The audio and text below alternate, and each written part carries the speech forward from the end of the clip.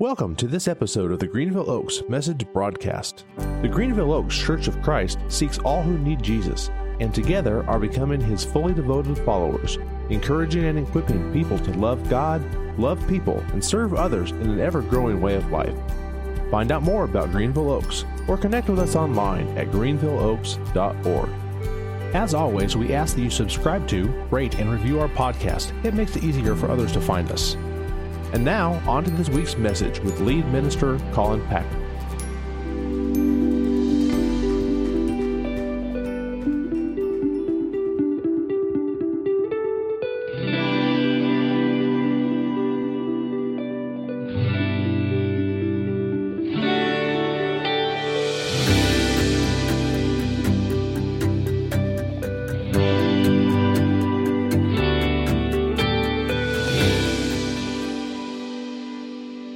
Good morning, church. It's good to be together this morning, to be at the altar, and to share in this story that we have been engaging in the sermon time for the past several months now. We're in the book of Luke, and last Sunday we journeyed up the mountain with Jesus, up to the Mount of Transfiguration. And if you remember last week, I was grateful for the messages I got in response because we spent time asking God to come and be present, to speak a word into our questions of doubt or uncertainty about the journey ahead, not knowing what the week would hold ahead. The story this morning is in Luke 22, but I want to open with words from Luke 9 and that story of transfiguration. Luke 9, verse 31, I want to remind us of what happened on that Mount of Transfiguration. You remember there's this scene and there's this glory that's there, but there's a word that's spoken by Moses in that scene with Moses and Elijah and Jesus on that mountain. I want you to pay attention to this word in Luke 9, verse 31. They spoke about his departure, and that word departure I'll come back to in a minute, which he was about to bring to fulfillment at Jerusalem. The word there for departure is actually the word exodon in Greek, which you can hear the reverberations of what that means. This is tying into the Exodus story, right? God, through Jesus, is going to make his departure from planet Earth. It's going to happen in Jerusalem, and Jesus is telling them what's ahead, and Moses is having a conversation with Jesus about his Exodon. I love that. I wish I could hear that conversation, right? Hey, when the Exodus happens, Jesus, I want you to know, God will come and part the waters, right? God will come and do whatever he needs to provide freedom for his people. God's power is at work. I would love to hear that conversation between Moses and Jesus on that mountain. But we hear about that in Luke 9:31. But as the story goes on, they go to Jerusalem in Luke chapter 22. So if you want to turn there now, that's where we'll spend most of the rest of our time this morning in the story. But this is the Passover event. Jesus is entering into Jerusalem for the Passover. And the Passover is a celebration that takes the Jewish people back to a focus on Moses and on the story of the Exodus, a time of remembrance, a time of looking forward, though, also. And this time is going to be different from the mystical moment on the top of that mountain because these are elements that all of us deal with every day, right? Bread and grape juice. We may not have that at every meal, right? But we know what it is to be around a table with simple elements. And at the Passover meal, that's the same thing. They have these simple elements. These are simple people that are coming together to tell a simple story. But it's more than that, isn't it? It's about God, remembrance of what God has done so they can have faith walking into what it is that they'll have to do in these days ahead after the Passover in Jerusalem later that week. So when Jesus wanted to give his followers then and to us now a way of understanding what was about to happen to Jesus, he doesn't give them a theory. He doesn't lay out 5 steps. He doesn't lay out this premise or this theology or this dogma or doctrine. What he does is he gives them a ritual that they are supposed to come back to on a regular basis. It's an act that we will experience this morning in just a few moments. It's referred to in churches across the world as the Eucharist or as the Lord's Supper or as communion. But regardless of what you call it, I love the simplicity of this meal.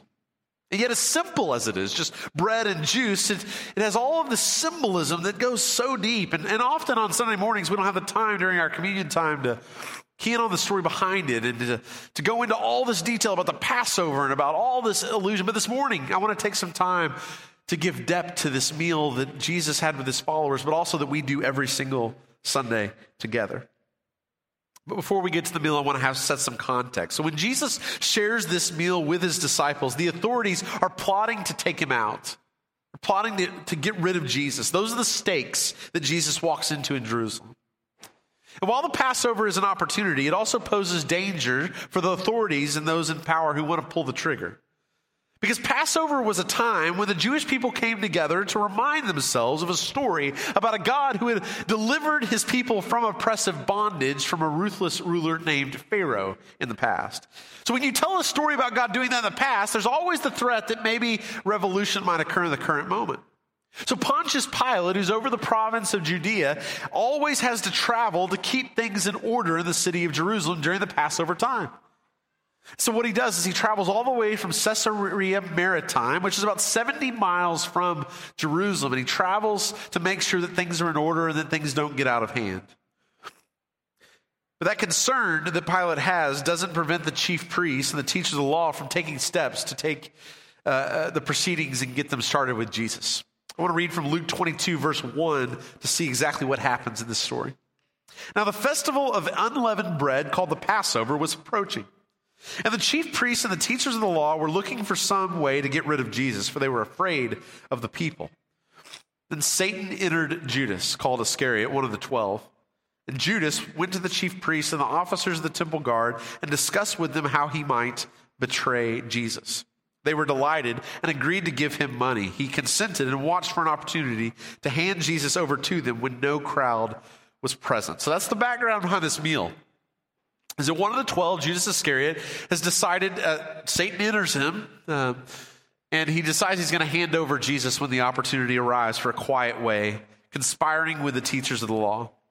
So Jesus knows his time is short. He knows this is going to be his last Passover meal with his disciples. And he chooses in this moment, around this table at Passover, to do three things. First, he chooses to remember God's work in the Exodus story. That's what they're there to do at the Passover. Number two, he chooses to help his disciples understand the meaning of his upcoming death. He's talked about it before, all the way back from Luke 9, but here he's going to go into more detail about that. And then third, he's going to establish a ritual. He's going to establish a meal his followers will use to remember his death and his resurrection. But this meal is first and foremost an opportunity to remember the work of God in the Exodus story centuries before, because it's the Passover. And for thousands of years, people have gotten together to eat the same foods, for their kids to ask the same questions, and to tell the same story of God's deliverance of his people. So listen to what happens in Luke 22, verse 7, as we read on about this scene at the table. Then came the day of unleavened bread on which the Passover lamb had to be sacrificed. Jesus sent Peter and John, saying, "Go and make preparations for us to eat the Passover." "Where do you want us to prepare it?" they asked. He replied, "As you enter the city, a man carrying a jar of water will meet you. Follow him to the house that he enters. Say to the owner of the house, 'The teacher asks, where is the guest room where I may eat the Passover with my disciples?' He'll show you a large room upstairs, all furnished. Make preparations there." They left and found things just as Jesus had told them. So they prepared the Passover. When the hour came, Jesus and his apostles reclined at the table. And he said to them, "I've eagerly desired to eat this Passover with you before I suffer, for I tell you, I will not eat it again until it finds fulfillment in the kingdom of God." Some of you have had an experience perhaps of eating a Passover Seder meal with a group. Passover Seder is the Passover meal that's now added significance. There's more elements now that are eaten and reminded of than what were there probably in the time of Jesus. We're not sure exactly the evolution of this meal, what would have been present at that table at the Passover there with Jesus, but we know that we have more today than likely was there. But it's a feast where it would have included reading texts and drinking wine and telling stories and eating special foods along with other Passover traditions. And like any other meal, it's an experience that uses all five senses. Every part of the meal symbolizes something. This is not a meal just to fill your stomach. It's a meal that's meant to fill your soul, a meal that's meant to remind you of the story of God. Remember, the people of God had been in bondage for 400 years. Pharaoh had been their ruler. They had forgotten about Joseph, and now God frees them from bondage. And it's amazing how he does it. There's 9 plagues, but even after 9 plagues, Pharaoh's heart was hard, and he wouldn't allow the Hebrew people to go. But after that 10th plague, Pharaoh finally allowed them to go. It was a devastating plague that affected all the households of Egypt. The angel of death passed over all the houses in Egypt, struck down every firstborn person and animal. The only ones who were spared that night were the ones who had lamb's blood smeared on the doorposts of their homes. Blood saved people. The angel of death passed over and didn't take the firstborns of those households. And it was on that night that Pharaoh commanded Moses to leave. Whatever you do, get out of here. We're tired of you people and your plagues. And so every Jewish food on this table reminded them of that story and of God's deliverance. Why unleavened bread? Well, if you remember the story, they didn't have time to put yeast into the dough, and so they rushed out, and so they ate unleavened bread that day. And so every time they would eat unleavened bread in the days to come, it reminded them, which means when we share our feast as well, our Lord's Supper, it's a reminder of not just Jesus' body, but also of God's deliverance centuries before. It reminds us that unleavened bread eaten in haste tastes better than the best kind of bread eaten in slavery. Why bitter herbs? Well, it was to remind those who eat it of the bitterness of slavery in Egypt. It's important to be reminded of this because there would become a day where Israel would be in charge of others and they were not to oppress and enslave others in the way they had been treated. Why this paste that's there, the fruit paste? Just looking at the paste reminded them of the mortar that had been smeared between the bricks as they built Pharaoh's buildings and structures. Why salt water and green vegetables? The salt water that was to be dipped into reminded of the tears that had been shed in slavery all those many years. And the green vegetable, a reminder that God can bring freedom, can bring healing, that there's new life possible past slavery. During the Passover, that first Passover, that they would eat with their cloaks tucked into their belts, with their sandals on their feet, and with a staff in their hands, ready to go at any moment when Egypt declared it would be so. But that's not how that meal is eaten today. You eat a Seder feast today. You recline at the table. We're to recognize that we're free people in haste to go nowhere. It reminds us, this meal, of the bitterness of slavery, but also the sweetness of God's deliverance that comes because God does deliver, God hears, God acts. And there were questions that were to be asked. The children were to ask, why is this night different than all the other nights? And I'm sure other questions came along as well, right? Why are we eating these bitter herbs? Well, it's about the bitterness of slavery. Why are we dipping our green vegetables in this water? Well, it reminds us of the tears, but also there's new life. Why do we recline at the table? Isn't it okay to run around? No, we recline because we're reminded that we're able to be still and present because God still delivers. And these questions always set the stage for the Exodus story to be told again. Now just imagine this happening year after year, people having the same meal. You have your Thanksgiving meal, they have their Passover meal every year. And all of that memory is there. At one point, they asked the questions to the adults. Now they're the adults, often many of them, that would be sharing with the children the answers to their questions. And there would have been cups of wine there as well. And we don't know how many would have been there at the table with Jesus that night, but today there are 4 cups of wine that represent 4 promises that God made in Exodus 6, 6, and 7. Here are those 4 promises. I will bring you out from under the burden of the Egyptians. I will rescue you from bondage. I will redeem you with an outstretched arm, and I will take you as my people. So those 4 cups are there, and at some point Jesus picks up one of those cups at this Passover feast. And as God's people had done for centuries, he announces that this will be his last Passover with them. Let's read on in verse 17. After taking the cup, he gave thanks and said, "Take this and divide it among you, for I tell you, I will not drink again from the fruit of the vine until the kingdom of God comes." Then he steps beyond the Passover meal and all the expectations. And he takes the unleavened bread and he begins to start something that we continue to this day. Verse 19. And he took bread, gave thanks, and broke it and gave it to them, saying, "This is my body given for you. Do this in remembrance of me." In the same way, after the supper, he took the cup, saying, "The cup is the new covenant in my blood, which is poured out for you." And I'm sure they kind of wrinkled their brow with more confusion than clarity. What do you mean what do you mean your body? What do you mean your blood's going to be poured out? This body is given for us? I thought this bread was about the unleavened bread, about the Passover story. This cup is a new covenant in your blood poured out for us. What could you possibly mean? What in the world does Jesus mean? But over the next few hours and days, it will become quite clear what Jesus means.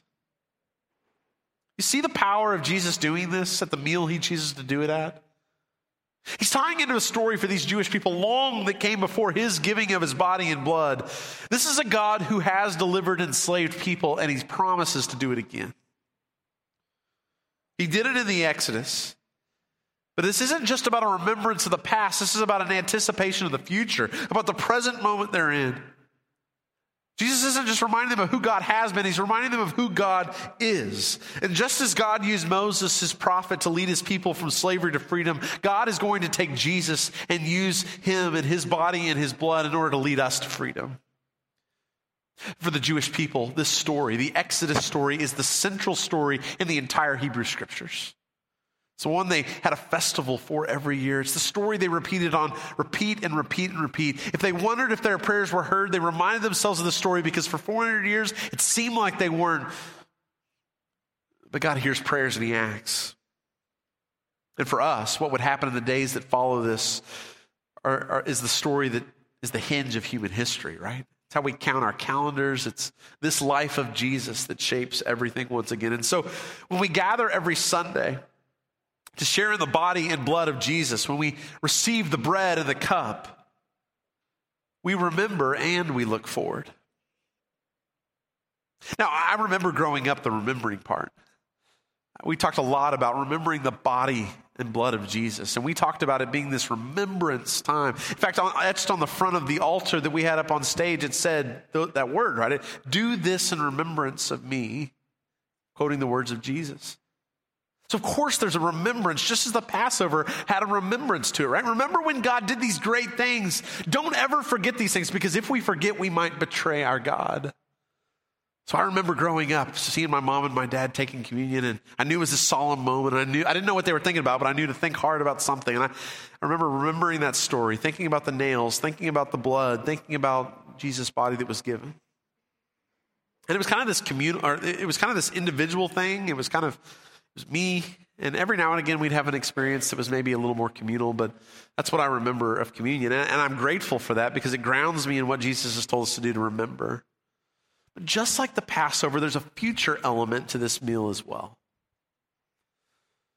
And I hope we see that this morning, and I hope we can lean into this even more in our ritual in the days ahead, that when we come to this table, we remember Jesus' sacrifice. We can't forget that. But we've also got to look forward to what this meal does. And you remember what Jesus says about the future, even at that meal.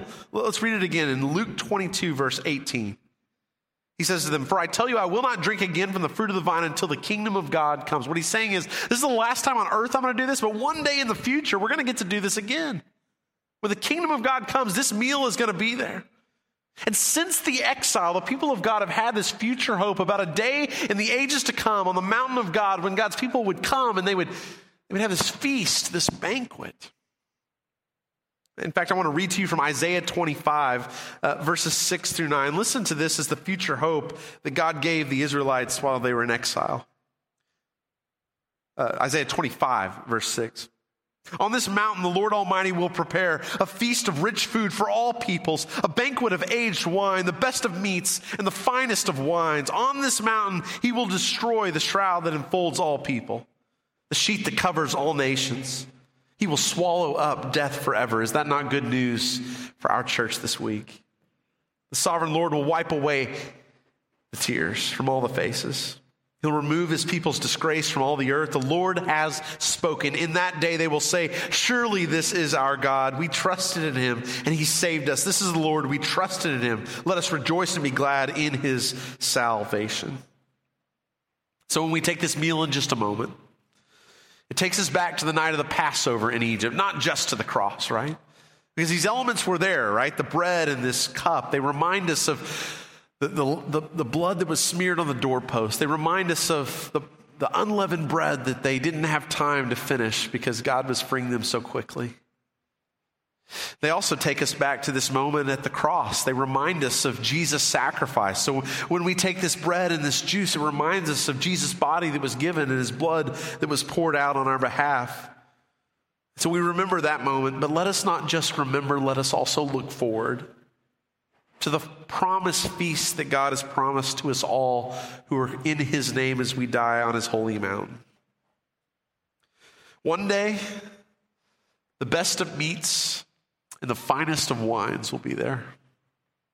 One day, there will be no more tears because they'll all be wiped away, and we will see God truly for who he is. And on a week like this, don't we need both of these things at the table? To remember what has given us hope so that we don't mourn like the rest of the world and those who have no hope.